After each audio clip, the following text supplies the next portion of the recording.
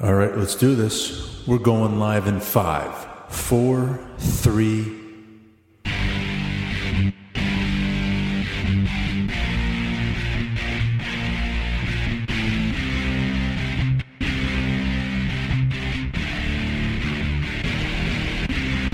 Good afternoon and welcome back to Intrepid Business. I am your host, Todd Schneck. I'm looking forward to this conversation. I'm joined today by Justin Esgar. He's an author and entrepreneur and has a new book out that we're going to talk about. But Justin, welcome to the show. Hey, how's it going, Todd? Going real well. Thank you for carving out some time to join me. Looking forward to our conversation. We're going to talk about the new book, Appitalize on Your Idea, bringing any idea to fruition. Justin, before we get into the conversation of the book, do take a few quick seconds. Inform the audience a bit about you and your background. Sure. So my background, I'm an Apple consultant by day. And in my Apple consulting agency, I used to do these work tickets for my clients. Over time, I realized in my studio apartment in New York City that I was just piling up paper and paper and paper. And I came up with an app to help alleviate that problem. That app turned into what was called Sign My Pad, which we'll talk about later. And the whole process of how I went from idea all the way to production and getting it made and stuff like that is how I created the book and how I created this new entity called Appitalize on Your Idea. Outstanding. Well, give us the 10,000-foot view of the book. Why did you write it? Who's it for? Sure. So I wrote it for everybody comes up to you and says, oh, I have this great idea for an app. And I'm like, okay, here's how you get it made. And in the world that we're in today, apps are such a big part of our life. Whether it's you're making an app to be a game or you're making an app to be part of your brand or whatever it is. And the book really gives you, I call it a 101. It really gives you the step-by-step ways to write how to get your app built. And I do all this without a lot of outsourcing because I actually don't know how to code at all. So I outsource everything. The graphics, the coding, the marketing, the website, pretty much all of it. And the book is a very short read in terms of how to follow the steps. I don't repeat anything. I try to make it very clean and concise. You start from here and you end up here, and at the end you're going to have something that you can sell. So it looks like the book focuses on building apps, but I suspect it can apply to bringing any idea to fruition, yes? Oh, absolutely. So actually, we sell a magnetic stylus as part of our app because it's a PDF signature application. So we sell this magnetic stylus to go with it. I followed the same rules to getting that done as I did to getting the app done. You could apply the steps in any form to make anything, whether it's an app, software, widget, whatever. The rules still apply to it. Well, I've asked this question of thousands of people. I've never gotten a satisfactory answer. I'm going to see how you answer it. The pressure's on. But this ideas are a dime a dozen. Everybody thinks it's a good thing to come up with ideas. Look, ideation is an important part of business. But where most people fall short is doing anything with that. Why is that such a problem? Why does the human race struggle so with bringing ideas to fruition? So it's twofold, in my opinion. One is they're afraid. People are very afraid that if they create a product and the product fails, it looks poorly on them, and that it's personal. And it's not. It's not. Just because you came up with an idea and it doesn't work doesn't mean that there's something wrong with you. There was just maybe something wrong with your idea. But so many people really cross that line and think, oh, if my product fails, I'm a failure. And that really sets a lot of people back. The other part of it is money. People think it's really expensive to get this kind of stuff done. And I've been very candid with my audience and people who I've talked to about it. The first version of Sign My Pad that we ever did, I got it done for $2,300, which is not a lot of money. So when you have an idea and you're trying to figure out whether or not you can afford it, I always tell my clients this: ask yourself, how much money can I afford to lose where I'm not messing up my daily life? Can I lose $5,000 on this idea? Can I lose $10,000? Can I only lose a couple $100? Figure out what that is. That's your budget. And then from there, realize, okay, I do have the money to do this, and I'm not going to be stuck if I do fail eating ramen for the rest of my life or losing my house or whatever it is. Yeah, the money thing, obviously, look, I've conducted thousands of interviews where we talked about this idea of fear holding people back. And so I don't know that you and I need to necessarily dive into that. There's plenty of commentary out in the world about how to combat that, how to process that. And you're never going to be free of it. Even Justin Esgar, absolutely, as successful as he's been, still struggles with fear and all that. That's human nature. We all do that. I think that's just an excuse. But the money thing is really intriguing, and I think people are. I think we get distracted by all these stories that we see where X company just raised another $20 million in this and $15 million in that. And I think that perception that this kind of thing requires that kind of money is part of what wards a lot of people off from doing something about their idea. But the money thing really, and we're going to talk a bit about this outsourcing idea and how to get support and help out there. There's so many resources and so many tools out there to help you do this stuff. When someone comes up to you, Justin, and sits down with you and says, "All right, I have this really cool idea. I'm going to do it.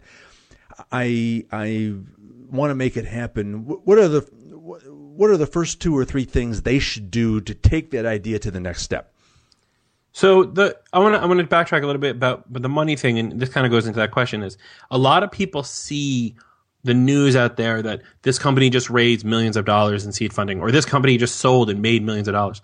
A lot of people are blinded by the large numbers, and they're saying, okay, unless my idea is going to make me millions of dollars, I don't want to do it. And I tell people this: stop trying to make the $1 million idea, because you'll never get it. You'll never move with it. It's very hard to move those. Start trying to make $100,000 ideas. Come up with a product that can supplement your income, or maybe double your income, or even get you out of your 9-to-5 job. That's going to be a much more tangible goal than trying to create the next Facebook. So many people call me and they say, "I have this great idea." And I go, "Okay, fine. What is it?" And they go, "It's going to be bigger than Facebook." And I'm like, ugh. All right, I don't want to. At that point, I don't want to talk to you anymore, because like Facebook is so big. Granted, it's on the decline and whatever, but it's such a big platform. And I'm like, if you think that your idea, and you're coming to me for help with your idea, is so great that it's going to be bigger than Facebook, what do you need from me? Go build it. And then they go, "Well, I want to validate the whole thing and blah, blah, blah." And I'm like, if you need validation first, that's not how this works. Mm-hmm. So, but you should validate your ideas. If you have an idea and you want to see whether or not it's good or not, there's a lot of like businessy things. I'm a very fly by the seat of your pants kind of guy. I don't write business plans. I don't write executive summaries. I don't do the business model canvas, but I will do some validation. And what I mean by that is, while SignMyPad was in 2010 non-validated, some of our newer apps are things that I've asked around to see if people need before I went and built them. Our latest app, Good Night, for example, which allows parents to monitor if their kids use their phones when they're supposed to be sleeping. I went to my sister, who has 3 kids, and I went to all of her friends who have kids in the age that would have iPhones. And I said, "Hey, what do you guys think about this idea?" That validated it for me. So just a small subset of people to find out whether or not it'll work. Because honestly, if your idea is not generic enough, but broad enough to be able to reach, let's say, moms and dads, there's going to be a lot of moms and dads out there that need this thing. So it kind of worked out for us. If your product is really, really niche, you need to validate with those markets first to see if they'll buy into it. If you're not doing that and you go ahead and buy it, you can pretty much kiss whatever money you've spent goodbye. And that's all done prior to any steps you're going to take. Prior to buying a URL, prior to thinking about marketing or a product name or whatever it is. You need to first figure out whether or not people want this product. Here's an example. A couple years ago, somebody called me and was like, "I have a great idea for an app." I was like, "Okay." He goes, "I want to make an app so that way when I text you, it makes an explosion sound. So I could be like, 'Yo, I'm blowing up your phone.'" And I was like, "What? Really?" And I was like, "Why don't I just set my text tone to like an explosion sound? It does the same thing." He goes, No. You're missing out on it, man." And I was like, "Okay, And then we started talking about how much it would cost to build it and how much he was going to sell it for. And we realized that he realized that he would never make his money back. And then he never called me back. Obviously, he didn't validate his idea. He thought it was going to be fun and cheeky. That's not what it's about. In my line, where I'm not making games, you need to validate. And that's a huge component of it.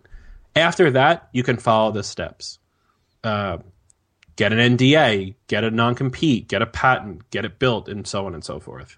All right. Well, we'll talk about patents in the second half of the show. One last question before the break. Another area that I think concerns me about the mindset of people who are trying to do something like this is they sit there and think they've read so much about the sex appeal of the pivot, right? They've heard all these stories about how Dropbox changed and how Instagram used to be something else and how Twitter used to be something else. And so they're trying to focus on the pivot more than building the initial product and validating it. I mean, am I reading that right? Or is a pivot a relatively common thing in something like this? It is and it isn't. The problem with the pivot is that you need to actually have a product that's out there that's not working first in order to pivot on it. If you don't put the product out there, what are you pivoting on? All right. Right? The Dropbox and Instagram, even Airbnb, they all put their products out there. Nobody was biting. They pivoted. If you make a product, now we've never pivoted Sign My Pad, but for our app Goodnight, for example, which I said earlier was like for parents, one of the potential pivots we had, and this only came to us afterwards as an email, was a woman wanted to install it on her husband's phone to make sure he wasn't cheating on her. Right? If that's not a pivot, I would have no idea, right? So, but the product has to be out there. People have to know about it. And if it's not going the way you want, or your customers are seeing something else in it, that's when you pivot. Okay, cool stuff. All right, Justin Esgar will return after this quick break. We'll be right back. Wondering if technology can help you run your business better? To help you better manage your data? To make more informed, more strategic, and faster business decisions? Say hello to Savad Business Solutions. We don't rest until we identify and put into place customized solutions to remove the bottlenecks from your organization, making you better, faster, and more effective. Learn more at savadsolutions.com. That's SIVAD solutions.com.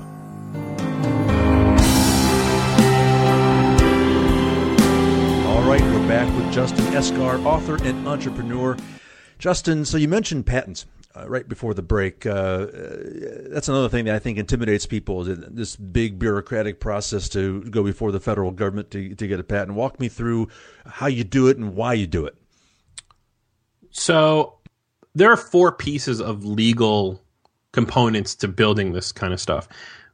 In the beginning, you have your non-disclosure and non-compete, and that's to protect yourself from people stealing your idea or copying it. And in the after, you have your patents and your trademarks. For all 4, get a lawyer. There are good IP lawyers out there who can help you with this. I actually have a very good law firm in New Jersey who helps me with all my stuff. It seems daunting and it seems scary, but in the end, the payoff is huge, because then you can say you own the rights to your idea and no one else can take that from you for 20 years. And the thing with patents is kind of like doing a research paper. You have to read all these notes and you have to get all this information in order to hand in this final thesis. But when it's done and you've gotten it back and it's graded, i.e. you've gotten your patent, you feel this sense of accomplishment and relief.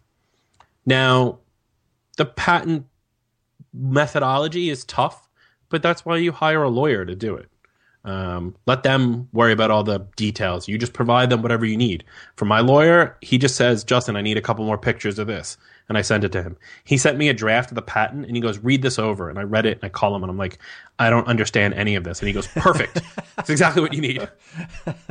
Well, let's go back to the money problem. I fear that so many people would say, oh, geez, I can't afford a lawyer, so I'll just try to do it myself and download some template from the internet. I mean, so what is what does it cost? So I paid something like $2,000 to $3,000 for my patent. not including the application fee, which I think was like $700. So that was just in lawyer time.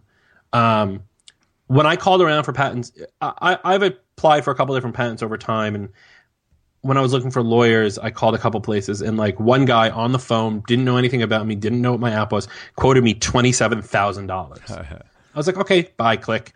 But I then found this firm in New Jersey, Gearhart Law, and they're not $27,000. They're only a couple $100 or a couple $1,000, depending on the complexity of your patent. You just need to find the right people who you mesh with. And also, don't find a lawyer who you don't like, much like going to the doctor. If you don't like this guy, even if he might be the best patent attorney in the world, he might not be the right person for you. Or he or she, sorry. So you want to be able to find a lawyer who you can relate to, who understands your product, who uses your product, because that's a huge component of this. And that way they can write the best possible patent for you. And it's not expensive. You just got to find the right thing. Do not, whatever you do not find a boilerplate patent on the internet. You will not get your patent. That is like, for non-competes, non-disclosures, okay, fine. But for a patent, I wouldn't do it. In fact, for non-compete, non-disclosures, do what I call the martini test. If you know a lawyer or know someone who knows a lawyer, or if you're a student and you have friends that are in like law school, take them for a martini and see how much they'll do for you for free, and then get whatever paperwork you need and then pay the difference. So the martini strategy. So noted.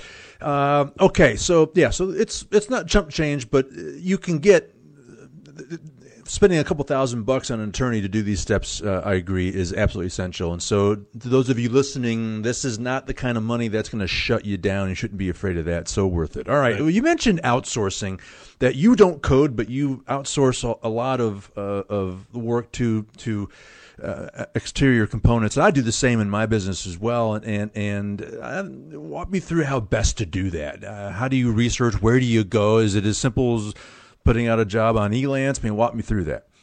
So actually, we outsource almost all of it. In the beginning, my wife was a graphic designer, so I gave her the work, so I consider that outsourcing.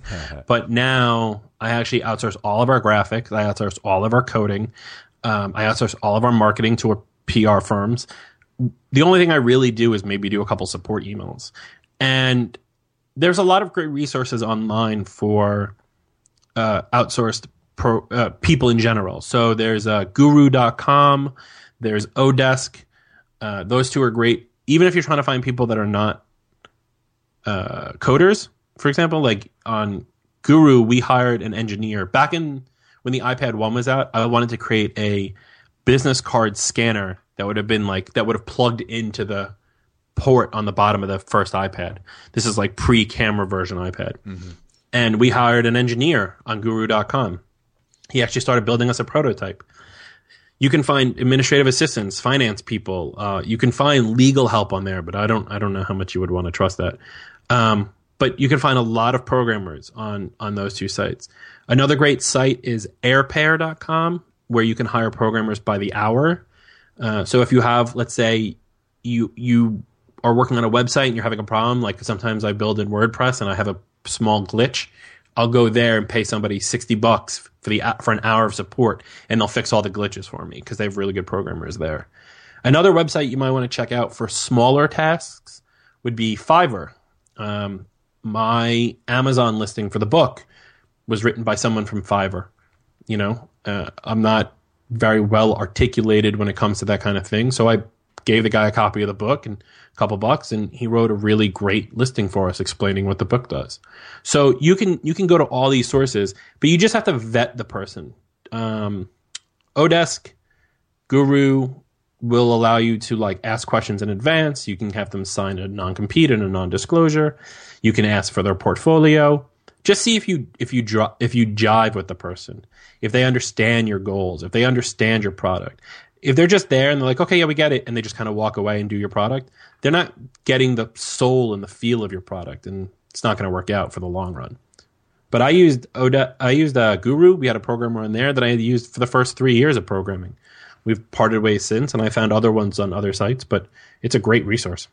Yeah. Well, thank you for sharing some of those resources. The team that will likely edit this conversation was originally discovered on Odesk. So those are great resources, and there's amazing talent out there, and it's not that expensive. In fact, sometimes it almost seems ridiculously low, and I don't know if I feel right about it. So you can get really good, talented people for rates that are quite reasonable. Get over that money fear thing again. So, well, if the rates seem really low, there's probably a reason for that. Sure. We were doing some SEO work, and some company was like, "Oh, we'll do your SEO work. It'll be," I think they wanted like $4 an hour, and I was like, "Okay, while I know this is going to be a waste of money, let me just see what you do." And of course, it was not good SEO. It was spam, backlinking, and stuff like that. But for $4 an hour, that's what you're going to get. If you're going to pay somebody $50 for an SEO, you're going to get better quality. So obviously, price determines, but you also need to take into consideration price versus where they are. Our original programmers were in India. $10, $20, $30 an hour makes sense there. But I have programmers in California that if I was paying them $10 an hour, I'm not going to get anything good. I pay them $150 an hour, and you're going to get great products. So understand where the people are who are going to be doing the work for you and how much it's going to cost, and kind of just give yourself a cost analysis to say, like, does this really make sense? Are these guys way underpriced than everybody else? If so, you're not going to get good work from them. All right. Good stuff. All right. So let's, so the product's built, you've gotten through all the legal hurdles, and you've hired all the people to build the thing, and it's out there now to market. Now, how do people find it? Social media is obviously a critical piece of that process. Walk us through a couple of key strategies there that one should employ when trying to promote the app. So depending on what the app is, sometimes you don't really have to do anything. You know, some apps, like games, for example, the Angry Birds games and stuff like that, those just took off on their own. But for most of us, we do have to do promotion. So number one is have a blog on your website. The blog is the easiest way to do promotion, and you're not going to write just about your app. You're going to write about things that are related to your app. So for Sign My Pad, we talk a lot about going paperless and how offices can be more efficient going paperless and stuff like that. Those blog posts then get tweeted and posted to LinkedIn and Facebook and all the other things. And that's what draws traffic to the site. If you draw traffic to the site and your site is built well, then you'll be able to get people to buy your app. Another great resource that we tell people about, I love this resource, is Help a Reporter Out, Harrow. It's a free service to sign up for. You get 3 emails a day, Monday through Friday, for reporters who are looking for help with their articles. And the benefit of this is that you get to promote yourself as an expert in your field if you're answering their questions appropriately. I got quoted in the Wall Street Journal as a premier Apple consultant because I knew enough about the iPhone and AT&T. There's no reason I should be in the Wall Street Journal, like ever. So, you know, you can come out as an expert, which allows you to build up your brand more.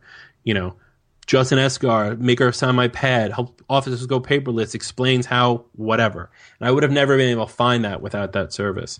So, and that's free. I mean, some reason not to sign up for it. So have a blog, sign up for Harrow, and then just email as many people as you know, websites that you read, authors that you like to read their magazine articles and stuff like that. Give them free copies, do whatever it takes, and take every good piece of press and run with it, and every bad piece of press and run with it. We've had bad press, and we flipped it around to make us have more money. We made more money on one bad article in a month than we did the entire month before.